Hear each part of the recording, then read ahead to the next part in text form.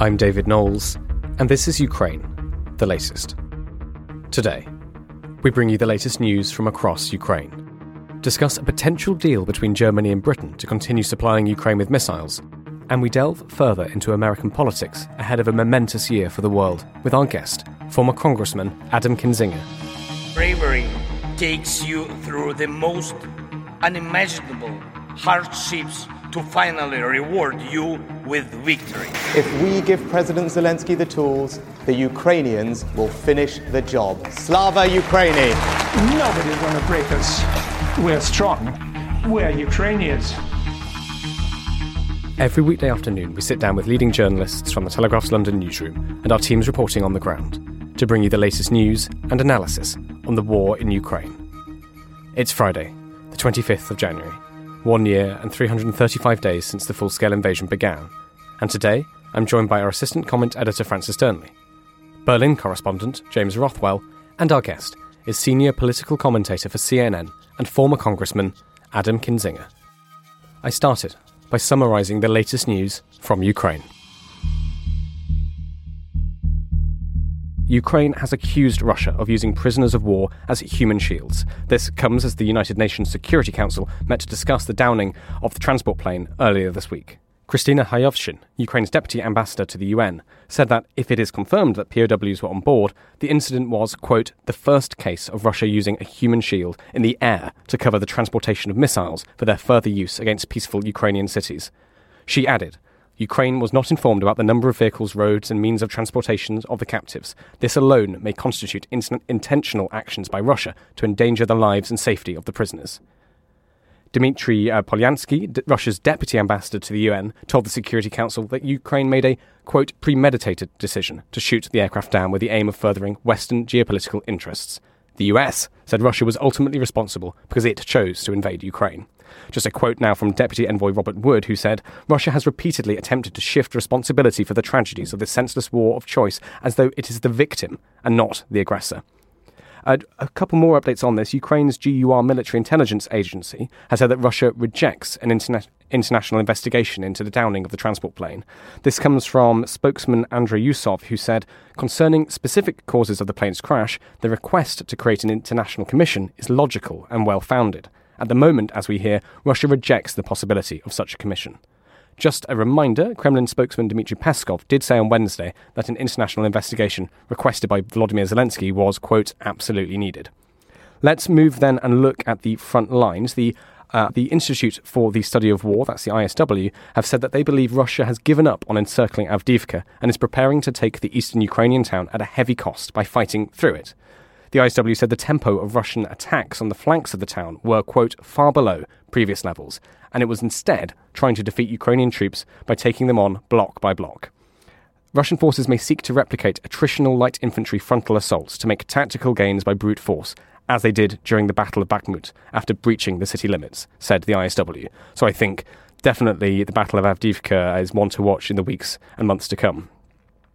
Ukraine's Major Maxim Morozov said on Thursday that Russia had amassed 40,000 men near the town in preparation for a major assault. Overnight, moving away from Avdiivka, Russian missile attacks on 2 Ukrainian cities left 7 people injured and damaged a nursery and a school. Alexandra Prokudin, military governor of Kherson, said 2 S-300 missiles fired at Kherson damaged the nursery and injured a 54-year-old woman in her own home. The military governor of Donetsk said 6 people were wounded, including 2 children, when Russia attacked Myrnohorod, a small city northwest of Donetsk. An administrative building, apartment blocks, a school and 29 cars were also damaged in the missile attack. A couple more stories before we go to Francis. The Russian Black Sea oil terminal, which was attacked by Ukrainian drones in the early hours of Thursday, has been closed since the attack. This is the Tuapse oil refinery, which has halted its output after a fire started by the strike caused extensive damage. This comes from Reuters, who spoke to 2 industry sources. Just a reminder, the refinery is owned by Rosneft, Russia's largest oil producer, which has not commented. Finally, another interesting piece of information out from the ISW, who say that the Kremlin has stopped handing out pardons to convicts who fight in Ukraine. You'll remember it started in last year, this idea that to replenish the loss of men in the Russian armed forces, the army and the various sort of military groups were touring prisons and offering people convicted of some heinous crimes the ability to wipe the slate clean if they fought in Ukraine. So Russia ceased recruitment into its convict Storm Z units in August and started sending convicts into Storm V units. The contracts for service in the Storm V units are indefinite until the end of the war and do not include the promise of a pardon. Just one more quote from the ISW, who said, "The loss of convict recruits to attritional assaults in Ukraine and the relatively short terms of their service contracts may have prompted the Kremlin to enact more restrictive terms of service in order to retain more convict recruits at the front." Well, those are all the military updates. Let's go to Francis Dearnley, who's been casting an eye on the political and diplomatic. Francis Dearnley. Well, thank you, David. The most striking and commented upon news this morning is Putin's surprise visit to the Russian enclave of Kaliningrad, sandwiched between Lithuania and Poland. The city sits about 660 kilometres west from mainland Russia and is the only ice-free port of Russia on the Baltic Sea. Its population in 2020 is around 500,000, with up to 800,000 residents in the urban areas around it, if they're included. But it has an interesting history. It's a place, of course, we've discussed many times, and most significantly in the present context is seen as one of those flashpoints on the European continent. That 60-mile Suwalki gap on the border connects Kaliningrad with Russia's ally Belarus, where, of course, Russian troops are stationed. For some analysts and commentators, this is the most likely place where any future war between NATO and Russia would start. As such, for some, his visit there is a clear statement of Russia's imperial ambitions. They say that he's taunting the Baltic nations, flying close to Estonia and hugging the coasts of Latvia and Lithuania in his flying Kremlin presidential plane. They say the timing is deliberate, coinciding with the enormous NATO exercise involving 90,000 soldiers. Another angle, which I haven't seen discussed, but which I think is also worthy of consideration, is that he's deliberately wanting to exaggerate the risk of some kind of future war, because it will mean Western countries are less likely to give weapons and support Ukraine and instead mobilise for their own protection. All of these, I would posit, are plausible, though I think it's also important to recognise, as Russia expert Mark Galeotti has been keen to emphasise this morning, that it is more likely a sign of his renewed need to campaign domestically. Kaliningrad is, after all, a part of Russia. As Mark writes, and he'll be doing a special interview with us very soon, we shouldn't succumb to solipsism and assume every statement and action is meant for the West. March's presidential elections in Russia may not be in doubt, but Putin is under pressure, facing a restive public and a disaffected elite. Ever since the mutiny by Wagner mercenaries in June of last year, he's been back on the road, visiting regions across the country, trying to recapture his old status of the good Tsar.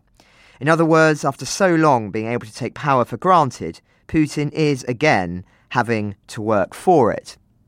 Interestingly, in that context, Dmitry Peskov, Kremlin spokesman, of course, said the visit wasn't intended to send a warning to NATO, but for the purpose of boosting development. And indeed, I think if they were being provocative, he would have probably articulated that, actually. They don't tend to shy away from probing. So lots of different perspectives, and the reaction is, I think, the most revealing, speaking to that increased anxiety as we begin 2024. What did Putin actually say and do in Kaliningrad? I think the most interesting thing is that whilst he was talking to students at the Kant Baltic Federal University, named after Immanuel Kant, who used to live in this territory when it was part of the German states, he hit out at Kaliningrad's neighbours for tearing down Soviet war memorials. He said this is stunning ignorance and lack of understanding of where they live, what they are doing, and what will follow. And I'll talk in my final thoughts about the Kremlin's evolving views on history in light, or should I say dark, of the war in Ukraine. But in other news, Viktor Orban's charm offensive continues. It's been announced today that he will visit Kyiv for talks with Zelensky. So listeners will recall the Hungarian Prime Minister was invited back in December by Zelensky. And what comes as a surprise to many, Kyiv now says it is organising the visit. It will be his first to Ukraine in 14 years, as hopes grow that he will drop his opposition to the new EU support for Kyiv. As we reported yesterday, there is a lot of rumours swirling that he will drop that opposition. Also, as we discussed, evidently much work is being done more broadly within the EU and Europe to try and bring Hungary back on board. Following his dropping of the opposition to Sweden's accession this week, NATO head Jens Stoltenberg has this morning predicted that Sweden will be ready to join NATO by March. So he said, the message I've received from Budapest is that the Parliament will reconvene at the end of February. I'm absolutely confident and I can count on Hungary. Now, that timing of the end of February, early March, will of course be rather fortuitous for Kyiv, as it will come just after the 2-year anniversary of the full-scale invasion and will mark of just how far Putin's project to split Europe and weaken NATO has failed compared to his initial justifications for the conflict. Now, in other news, you mentioned, David, the ISW's interesting research on it no longer handing out pardons to convicts. And just since we're talking about the law in Russia, I think it's important to mark the fact that today a Moscow court has once again extended the pre-trial detention of the Wall Street Journal's Evan Gershkovich until March 30th, meaning that he will be now in pre-trial detention for over a year. And I know many listeners in the US and in the journalistic world care about this story, and they'll recall that he was arrested on March 29th last year on those espionage charges that carry up to 20 years in prison. He and his newspaper have, of course, vigorously denied the accusations. Stuart Wilson, today the American Consul General in Moscow, attended the hearing, which took place behind closed doors, surprise, surprise, because authorities say details of the case are classified. Evan is the first foreign reporter to face the charges since the fall of the Soviet Union. Lastly, Bloomberg has conducted some interesting research. They've written a piece about how Russia has imported more than £790 million, about $1 billion worth of Western-made microchips in 2023, despite sanctions against the imports. The chips, they claim, were imported by Russia through third-party countries, including China, Turkey and the UAE. It said its report was based on classified Russian customs data, which Moscow stopped publishing shortly after invading Ukraine in February 22. The West has levied, of course, those sanctions, stopping Russia directly importing the microchips, which are used in drones and other military technologies. This doesn't come as a shock, but it does confirm what we already know in pretty stark detail. And just since we're on the subject of Western sanctions, some users in Russia on X, formerly known as Twitter, you know who you are, I won't name you here for security reasons, have done some noble work going around shopping centres to see what Western brands are still operating, despite saying they would stop. If you're interested in that subject, reach out to me on X/Twitter, and I will share with you some relevant threads on this. We hope to look at it again in more detail in a future episode.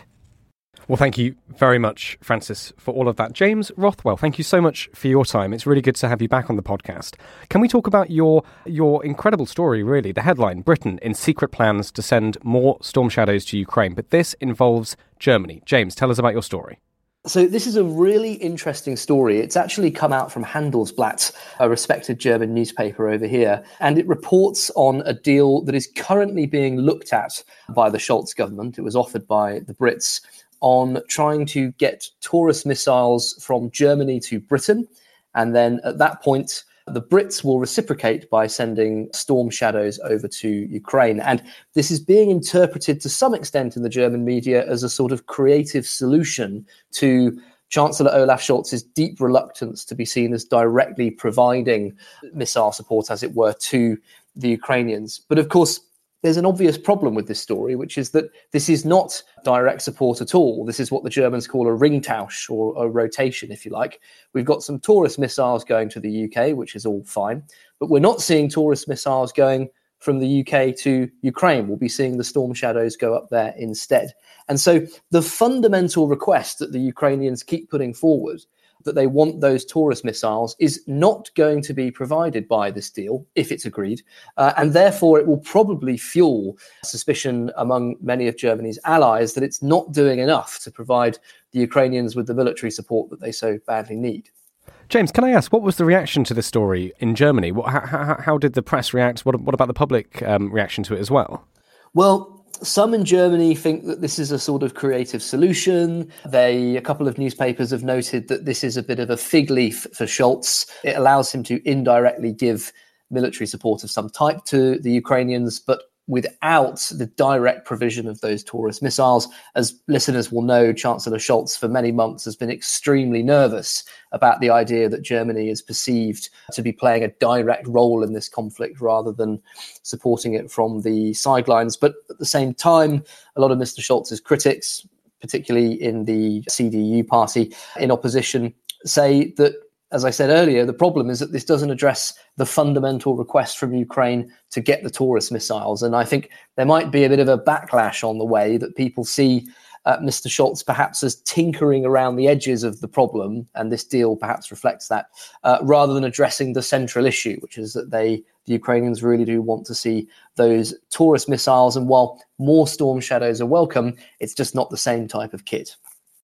Absolutely. Can I ask, James, in your reading of the German media at the moment, how prominent is the Ukraine war and how is it spoken about? I mean, is there much debate? We know, as you said, the German government has been accused of dragging its feet sometimes, coming up with creative solutions, thinking around the problem. But how is that reflected in society, in your view? German media still has lots and lots of coverage dedicated to the war in Ukraine, particularly Bild newspaper. They've got lots of brave correspondents doing a lot of work there, certainly. However, one of the things that I've noticed in recent months is that the sort of focus of the coverage seems to have shifted from the actual battle activity on the ground and is looking more at the risk of a quite serious military escalation between Europe and NATO and Russia. So, for example, Boris Pistorius, the German defense minister, recently has warned that there could be an active military conflict with Russia in the next 5 to 8 years. He doesn't think the risk is high now, but it could be risky in the future. That, of course, echoes warnings that we've also seen coming from Estonian and Norwegian and Swedish military chiefs on that front. And so the German conversation at the moment, while still keeping an eye on the events in Ukraine themselves, does seem to be looking at the bigger picture now. And I do sense a lot of anxiety in Germany about the idea that, not now necessarily, but perhaps in a few years, this may well escalate into a conflict which directly involves the Germans and NATO. James, thanks so much for your time today. Really interesting hearing your reflections on this story. I just wanted to ask, do you think this could conceivably work, the proposal being put forward by the British government? And what I'm really asking here, and I'm not going to make you a hostage to fortune, don't worry, is do you think the mood music in Berlin, where you are at the moment, is positive about this notion? Or do you think it's one of these things that is being discussed, but you just get that sense that there's too much hesitancy in the Bundestag to realistically see this as a possibility? That's a really interesting question, and it makes me think of a phrase from my Brexit reporting days, which is silence is the sound of deals being done. And this deal is not being done in silence. It's been briefed out to a very prominent German newspaper.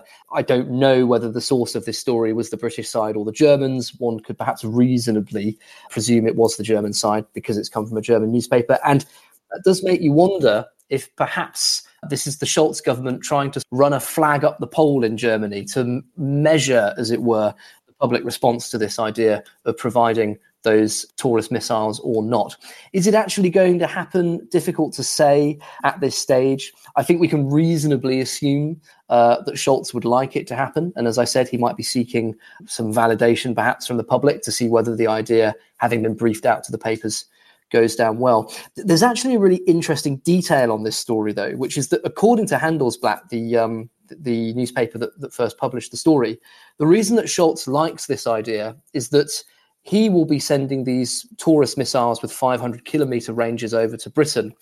But the Storm Shadows going from Britain over to Ukraine according to Handelsblatt, would only have a range of about 250 kilometers. And that's because I understand they are an export variant of the Storm Shadow, which has got a lesser range. That's really important in the context of Scholz's fear, if you like, about fueling the war and causing escalation. Because one of his big issues with the Taurus missile is that the range of 500 kilometers could mean potentially that the Ukrainians might use it to strike Moscow, or that they might use it because it's a very powerful missile to bring down the Kerch Bridge. Now, under the details of this proposal, that's not what would be going over to Ukraine. It would be a lesser range Storm Shadow, which perhaps couldn't be used for that sort of attack. And that probably gets us closer to the heart of why the Scholz government does appear to be keen on this idea, because ultimately a less powerful, it seems, type of weaponry is indirectly going to Ukraine thanks to the Germans.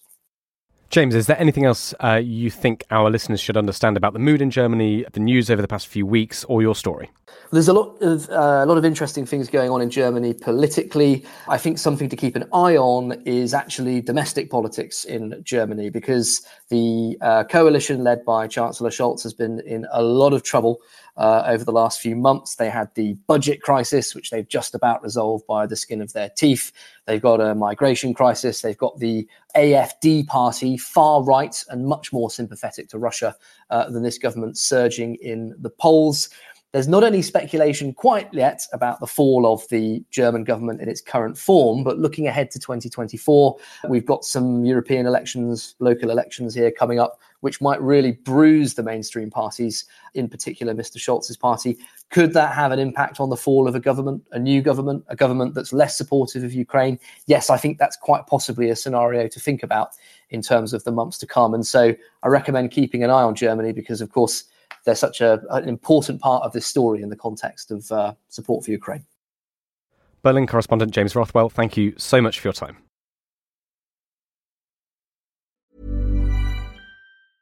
It's that time of the year. Your vacation is coming up. You can already hear the beach waves, feel the warm breeze, relax, and think about work. You really, really want it all to work out while you're away. Monday.com gives you and the team that peace of mind. When all work is on one platform and everyone's in sync, things just flow. Wherever you are, tap the banner to go to Monday.com. When you make decisions for your company, you look for the no-brainers. And if you have a lot of mailing to do, Stamps.com is the ultimate no-brainer. It streamlines your processes to make your business more efficient, which makes you less busy. Mail checks, invoices, legal documents, and everything you need to keep your business running with Stamps.com. Seamlessly connect with every major marketplace and shopping cart. Schedule package pickups and see your cheapest and fastest shipping options from different carriers, with rates up to 89% off USPS and UPS rates. And with the Stamps.com mobile app, you can take care of mailing and shipping wherever you are. Make the same no-brainer decision as over 1 million other businesses with Stamps.com. Sign up with code PROGRAM for a 4-week trial, plus free postage and a free digital scale. No long-term commitments or contracts. That's Stamps.com. Code PROGRAM.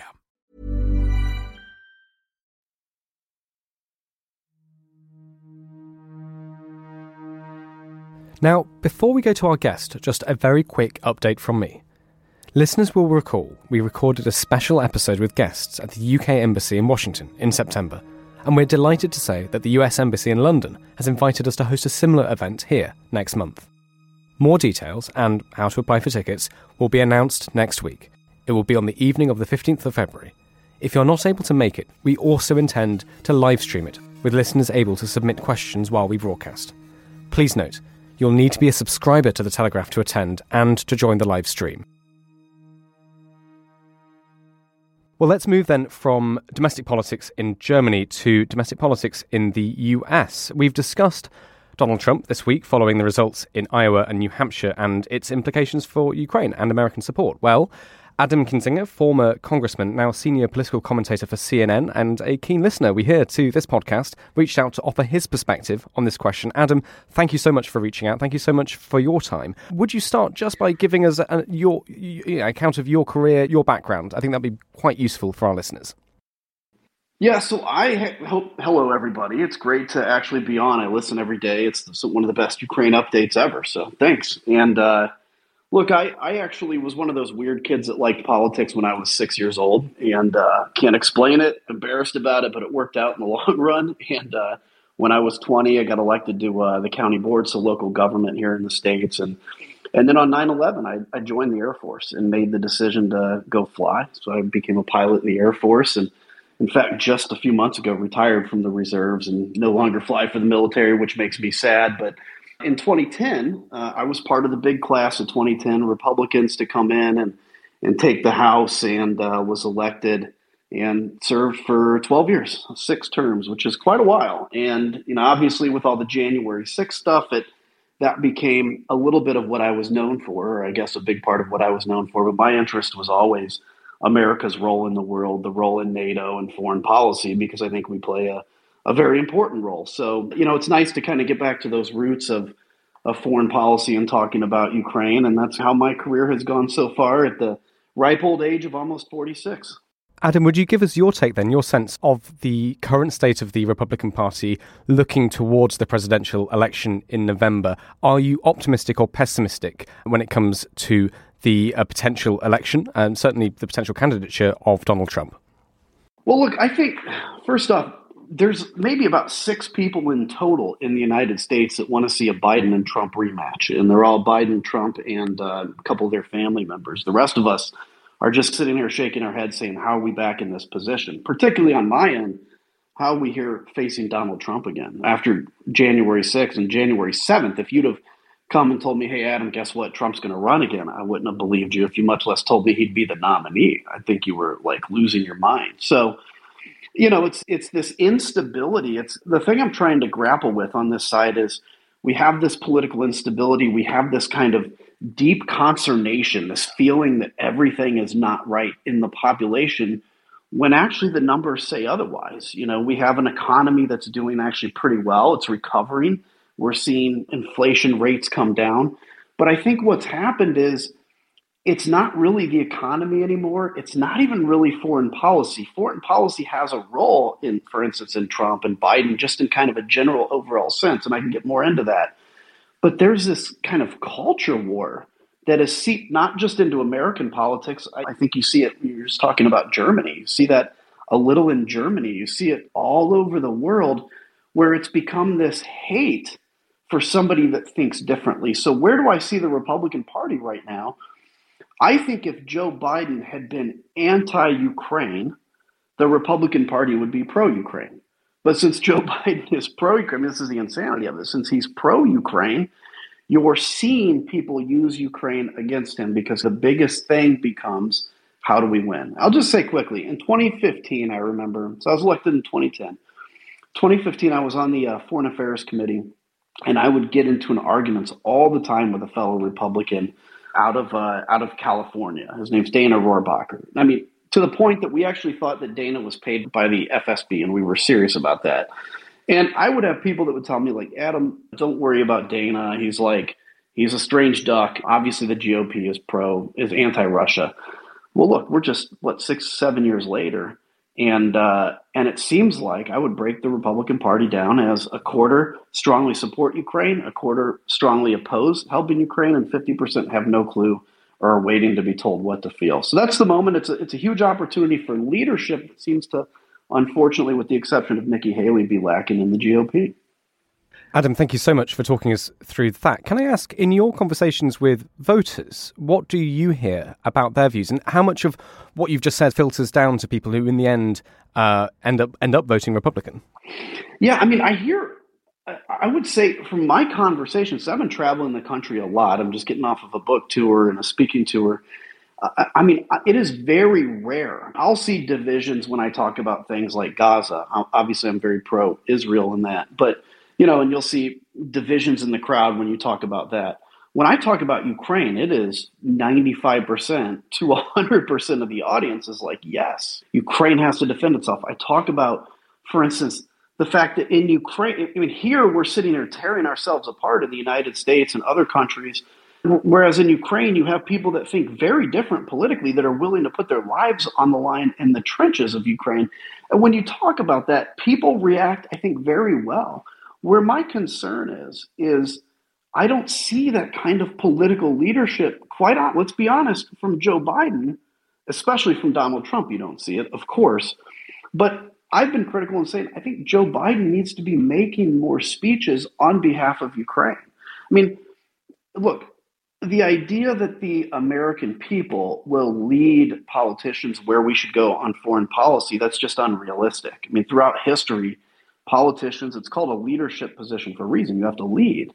Politicians have been the ones to lay out a path, lay out a vision, and actually get the country, in essence, girded for war, even if we don't have to fight in it, to produce for the war.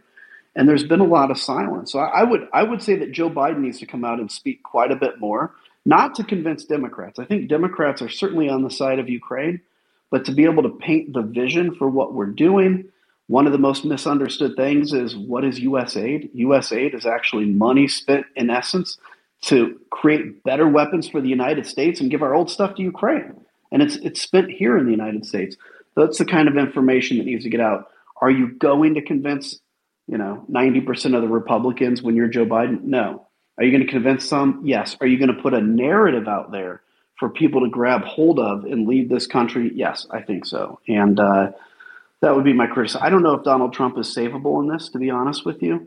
And I think we have a very limited window in Congress to get aid done. I'm not hopeless, but I'm starting to get a little more pessimistic on that. Can I ask, in your experience, Adam, what are the arguments that work, either on your colleagues in Congress or with voters? What have you found in terms of when you're making the case for the US to support Ukraine? What are the things, the points you make that actually land? Well, look, when it comes to my colleagues, you don't even have to make the case. They all know it. They're just scared to say it publicly because for some reason this has become, and not all of them again, there are some that do, but let's just look at the Republican Party for now. Mike McCall, who's a friend of mine, the chairman of the Foreign Affairs Committee, certainly pro-Ukraine, made a statement that way the other day, a little aggressive to Donald Trump, but hasn't said much more. Mike Gallagher from Wisconsin, same thing. It's like, I've been trying to talk to these folks and say, look, this is as a guy that went through a historic moment on the January 6th committee, for instance, I can tell you it may cost you a little bit, but you certainly feel at peace. You can look at yourself in the mirror. And so for my colleagues, it's making the statement of like, it's very rare in history for a member of Congress to be able to make an impact around the world. Yeah, you can be part of a team that changes policy and makes a difference. You can travel. I traveled a lot, right? But let's say if you're in the GOP right now and you get a coalition of 6 of you that want to deny the Republican Party any bill to pass the floor until they promise to put Ukraine aid down for an up or down vote, you could literally change the world. Because I can tell you, if you hold to the end of that, and this is the case I'm making to these folks, if you hold to the end of that, eventually the speaker will have to put the Ukraine aid on the floor to break the log jam for any other piece of legislation, and it would pass. So I guess the point I make is, guys, like there's a moment to find courage, and that moment is now. For the American people, I think it's pretty simple. I think, Americans still get very emotionally invested in when you talk about the role we have in the world, the fact that the Iron Curtain came down, not necessarily because of American, British, German, French military, that was part of it, but largely because our ideas. The third generation of people behind the Iron Curtain saw enough of Western life that they wanted a piece of it, and they tore the Iron Curtain down. Americans react very emotionally to that. We understand that we have a unique role in the world. And I think the other thing, quite honestly, is just to express to people, what is U.S. aid? The fact that, look, we have an $800 billion a year military budget. Obviously, we have an incredible military that can do incredible things. If for just a 10% of the cost of that, we can defeat one of our main foes. And look, Russia has lost 500 men a day. They lose every 5 days what America lost in 20 years in Afghanistan, and we left. So the only thing that we can be defeated by, the Brits, the U.S., all of our friends, the only things we can be defeated by is if our will is defeated. And that, I think, usually does well for the American people to hear it. And that's what leaders need to speak about, I think. Adam, so great to have you on the podcast, and thank you for listening to us for so long. I just want to pick up on something you said a moment ago about scepticism, in a sense, being able to win Trump round. Of course, there's been a lot of speculation from Ukrainians. We've discussed it on the podcast about this notion that, who knows, maybe if Zelensky is able to charm Trump, he does suddenly become an advocate for their cause. But I suppose what I'm putting to you with the remarks that you've just made, is it too late, do you think? Or is there that powerful wing of Trump's supporters who are actually so firmly anti-Ukrainian that the chances of him wanting to go against them is now it's too late, and the chances of there being that sort of reversal that some are thinking is at least conceivable has slipped away? No, I don't think it's hopeless because, look, Trump, and I know him, even though he and I are not friends by any means, is the best way to put it. We know each other quite well. And I sat in the Oval Office, in fact, and convinced him it was me, Liz Cheney, and a couple others, convinced him not to leave Syria back in 17 or 18. He's very influenceable. And you can influence him, or specifically you can influence him when it would reflect on his reputation. So if in fact he wins, and by the way, I want to be clear, I think we need to take the risk of Trump winning very strongly. I'm a Republican, and I will be supporting Joe Biden over Donald Trump. If that's not obvious, I want to make it clear here because democracy is at stake in my mind. But I don't think his victory, I hear about out of Davos, everybody's already assuming Donald Trump's going to win. I think the chances are greater than not that he loses. I think we have to take this seriously, though. And so I think, let's say he does win, though. Now, all of a sudden, if Ukraine is still defending itself, which it will be, and now it would be on Donald Trump's watch that Ukraine would potentially lose or have to surrender or have to give up a significant amount of territory. Now, all of a sudden, that reflects on Donald Trump himself. And that's, unfortunately, I got to say, when you're a deep narcissist, that's how you appeal to a deep narcissist, is what does this look like for you?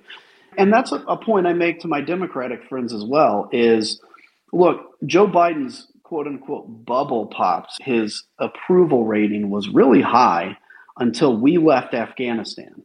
Now, it doesn't mean that America wanted to stay in Afghanistan. I think we made a mistake leaving there. That's my personal opinion. But, Americans, sure, they wanted out. They were tired of it, et cetera. It wasn't leading the headlines, by the way. But where it affected Joe Biden was not the policy to leave.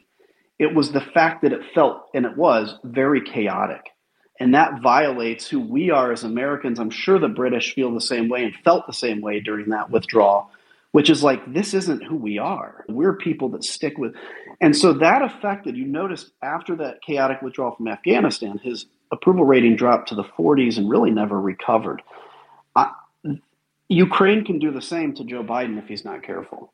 This is why he needs to be making the case. And this is why, that's very important. People may not vote on foreign policy, but it certainly adds to the background of how they feel overall about somebody's leadership potential, leadership skills. Thank you. And just a couple more quickly on this sort of theme. Very interested as well. I'm going to put to you a question I put to another American guest we had on during this week. What is your sense of the Republican fraternity more broadly? I'm not really talking about the voters, and I'm not talking about Trump and the presidential council and even Congress necessarily. I'm talking about the think tanks, the policy wonks, the groups that are really the ones that build and shape an administration's agenda. And of course, they're working very, very hard at the moment. I'm very interested in your perception of the shifts going on within that fold with regard to the war in Ukraine and with regard to Europe. And my second question is a corollary to that, which is, do you think it is actually conceivable that the US would withdraw from NATO under Trump? Or do you think that would be a step too far even for them and for Donald Trump? Well, on the NATO question, look, I think Donald Trump would like to, in theory, and I don't necessarily know if he wants to leave NATO because he really has a personal issue with NATO. It's just, when you think like a narcissist, and I don't even mean this to attack him. I think he's clinically a narcissist. So we got to think of it this way. It's all about him being able to do big things and him being able to put himself at the center of attention. And I think that's what NATO's about. It's not we're America. Look, he's not doing this. Let's be clear. He's also not doing this on behalf of the American people. It's on behalf of himself.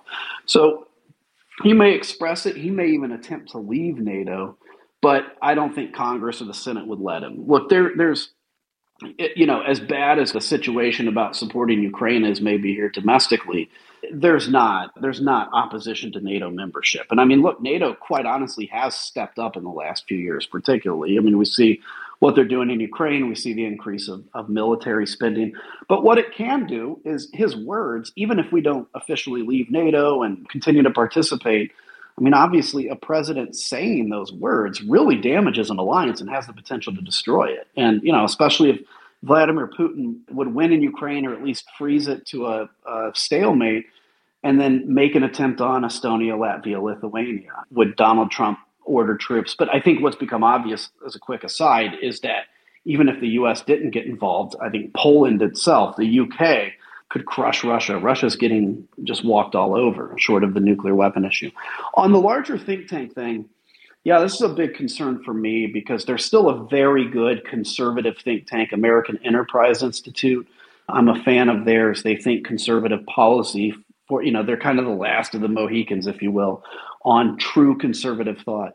You look at like Heritage Foundation, this really, what used to be a bulwark of deep conservative thought, really has become just a fundraising mechanism and creating stuff that is just like out of control so they can go and raise money on it and have more people show up to stuff. Yeah, that think tank group, like one of the things we learned as politicians is you can raise money really well on fear.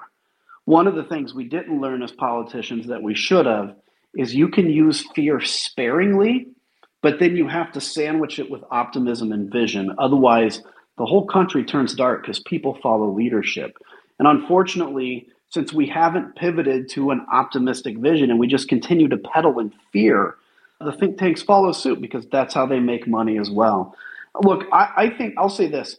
Either the Republican Party has to lose again in November and keep losing. So it has to basically burn to save itself. And I say this again as a Republican. I call myself a Republican still because I refuse to give up. At the same time, I'm not voting Republican at the moment.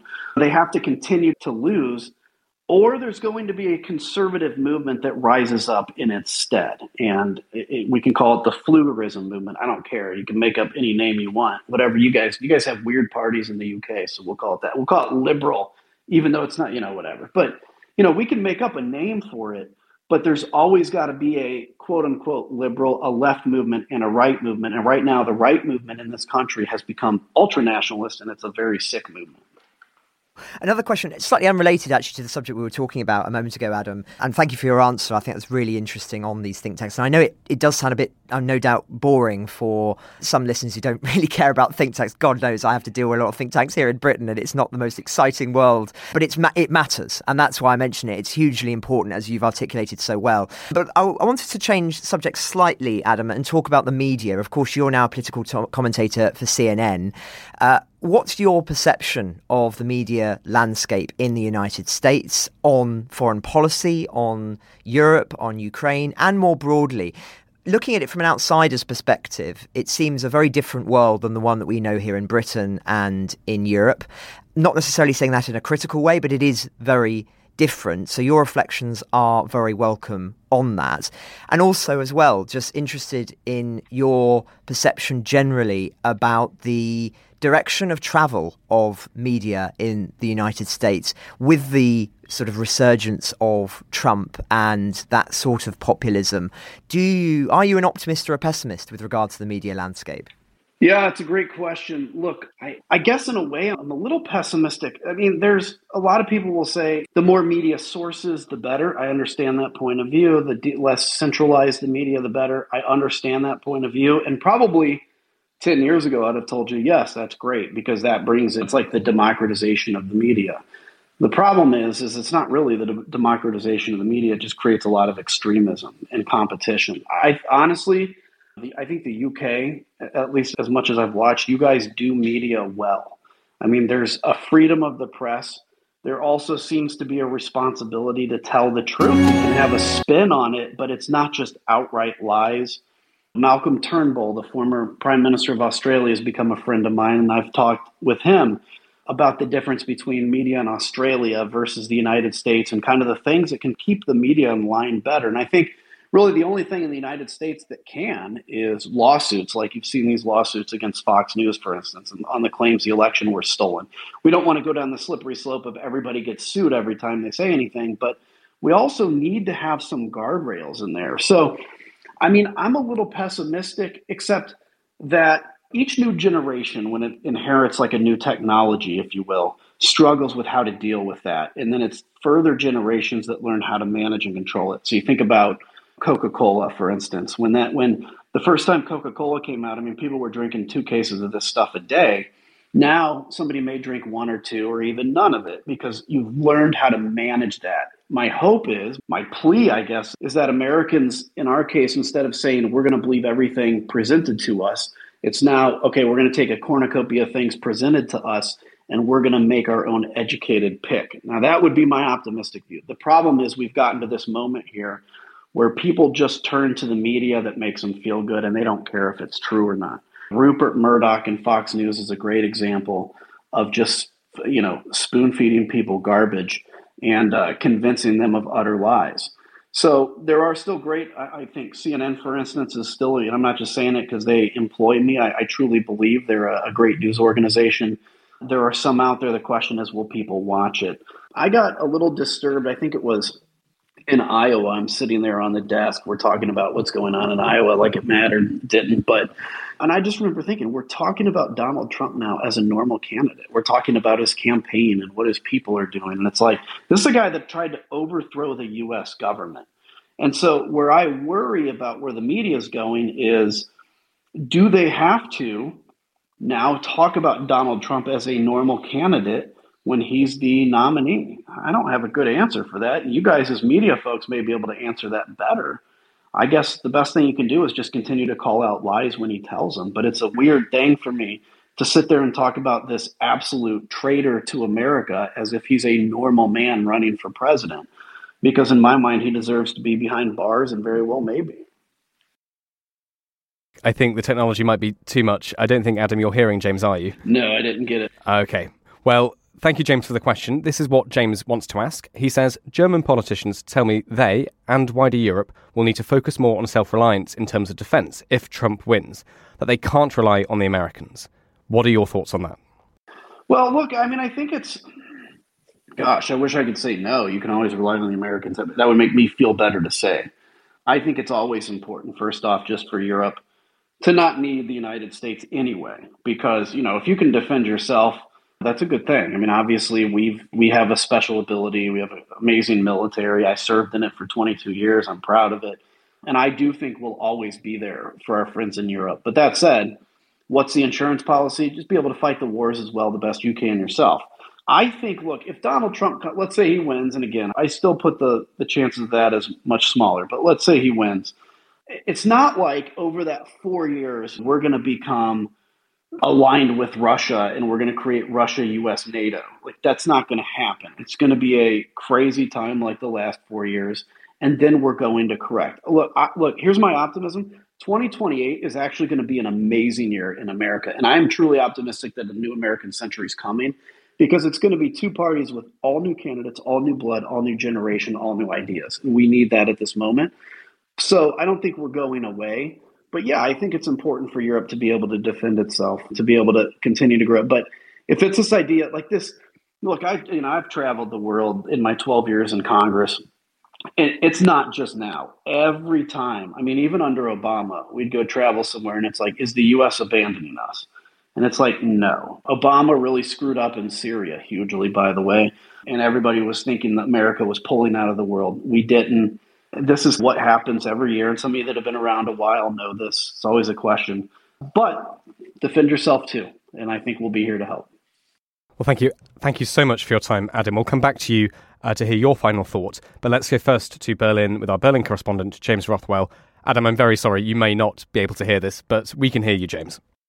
I think this has just been such an interesting discussion, and I was particularly interested by what Adam said just a moment ago, sort of expressing the wish that if everyone could feel that they could rely on for America in terms of security. And I think that really speaks to the anxiety that the Germans have got. They've harbored for some time now, since the invasion of Ukraine, a desire to sort of progress on a sort of self-sufficient, self-reliant mode of European defence. And perhaps from their perspective, because as German politicians in the main are not overly keen on Trump, they may see his potential victory later this year as an opportunity to put some rockets under that policy. Now, what exactly the Germans mean when they say being completely self-sufficient on defence, that's less clear. If we're going to stretch out that theory, does it mean something as stark as the Europeans fighting a war with Russia without US support? Probably not. But could it mean that they would be more proactive in terms of tackling potential threats from Russia, particularly on the eastern flank,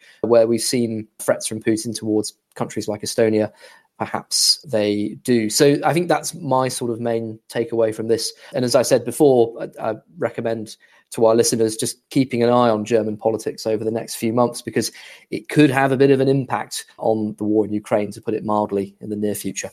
Well, thank you so much for that, James. Apologies, Adam. You might have to listen to James's final thought on the podcast later. Francis Dearnley, can we go to you next? Well, thanks, David. Yesterday, I looked at a fringe story about cats and what it revealed about the information war between Russia and Ukraine. And today I want to look at a different subject, but in a similar way. Provincial museums in Russia and what they tell us about how the Russian state is already manufacturing a history of this war. All credit to Natalia Vasilyeva, of course, our former Russian and now Middle Eastern correspondent. It's a story on the website Media Zona about how provincial museums in Russia are putting on display loot from Ukraine, I think that's the only way you can describe it, and personal belongings of Russian troops. The exhibits include everything from boxers, pants, underwear, saying all the terms that would be relevant to our listeners, helmets inscribed with Pushkin's signature, everything you can conceivably imagine that a soldier may have on their person. And for context, in this article, it relays how in April 2023, and I remember we reported on it at the time, Putin ordered the creation of museums related to the war in Ukraine, as well as to search for and transfer to museums workers' artefacts related to that conflict. And to do this under the auspices of the Russian Historical Society, he created this inter-museum group in the Ministry of Culture and began this search for exhibits. And this is all the result of that. And these exhibits are shown in large travelling exhibitions with titles like Ordinary Nazism about Ukraine or To the Testaments of Faith. They include, as I say, hundreds of personal objects and trophies appearing from Ukrainian armed forces chevrons, fragments of Ukrainian shells, commemorative coins, historical documents. As they report in the article, some of the exhibitions are organised according to the guidelines of the federal authorities, which are designed to unify how these are presented to the different populations where these are travelling around these exhibits. Thousands were just taken from Kherson during the occupation and are now stored in Russia. They appear to be lying in Crimea. They've not been catalogued because there aren't any computers to do so.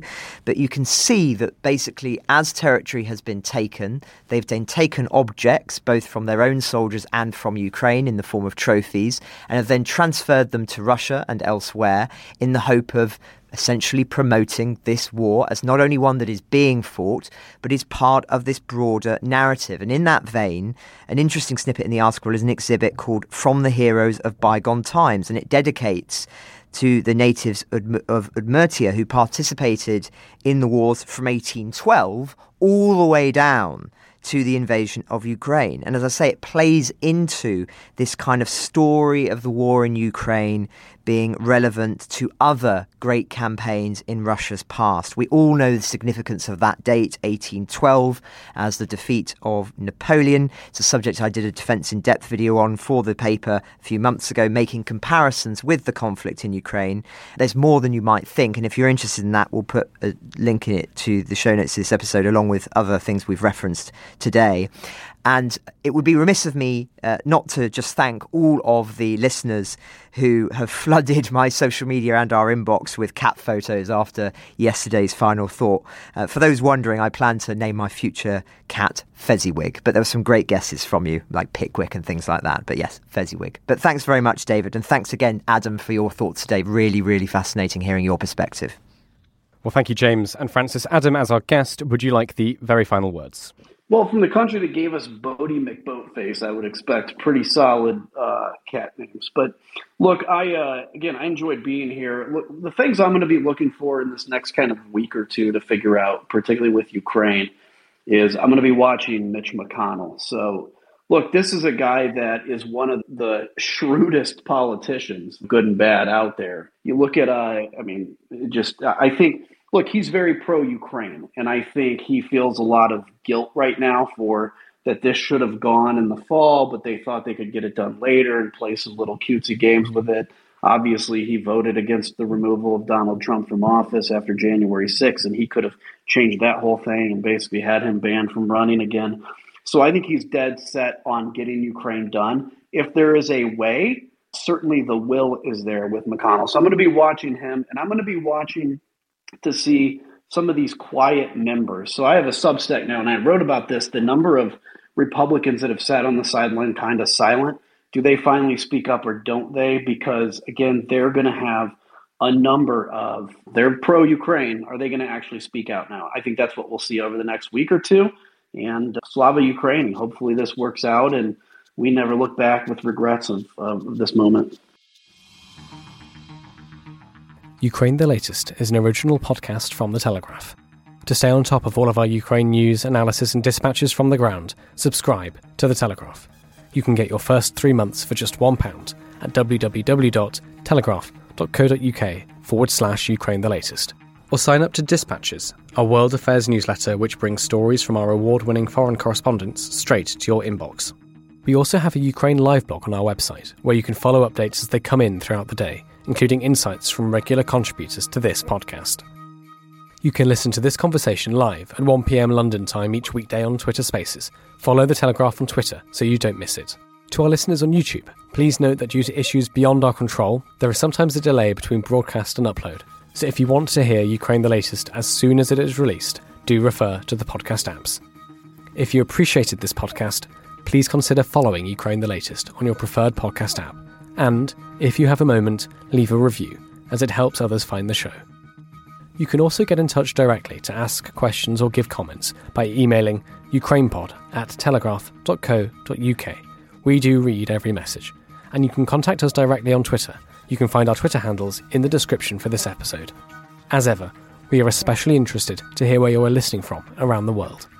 Ukraine the Latest was produced by Giles Gear, and the executive producers are David Knowles and Louisa Wells.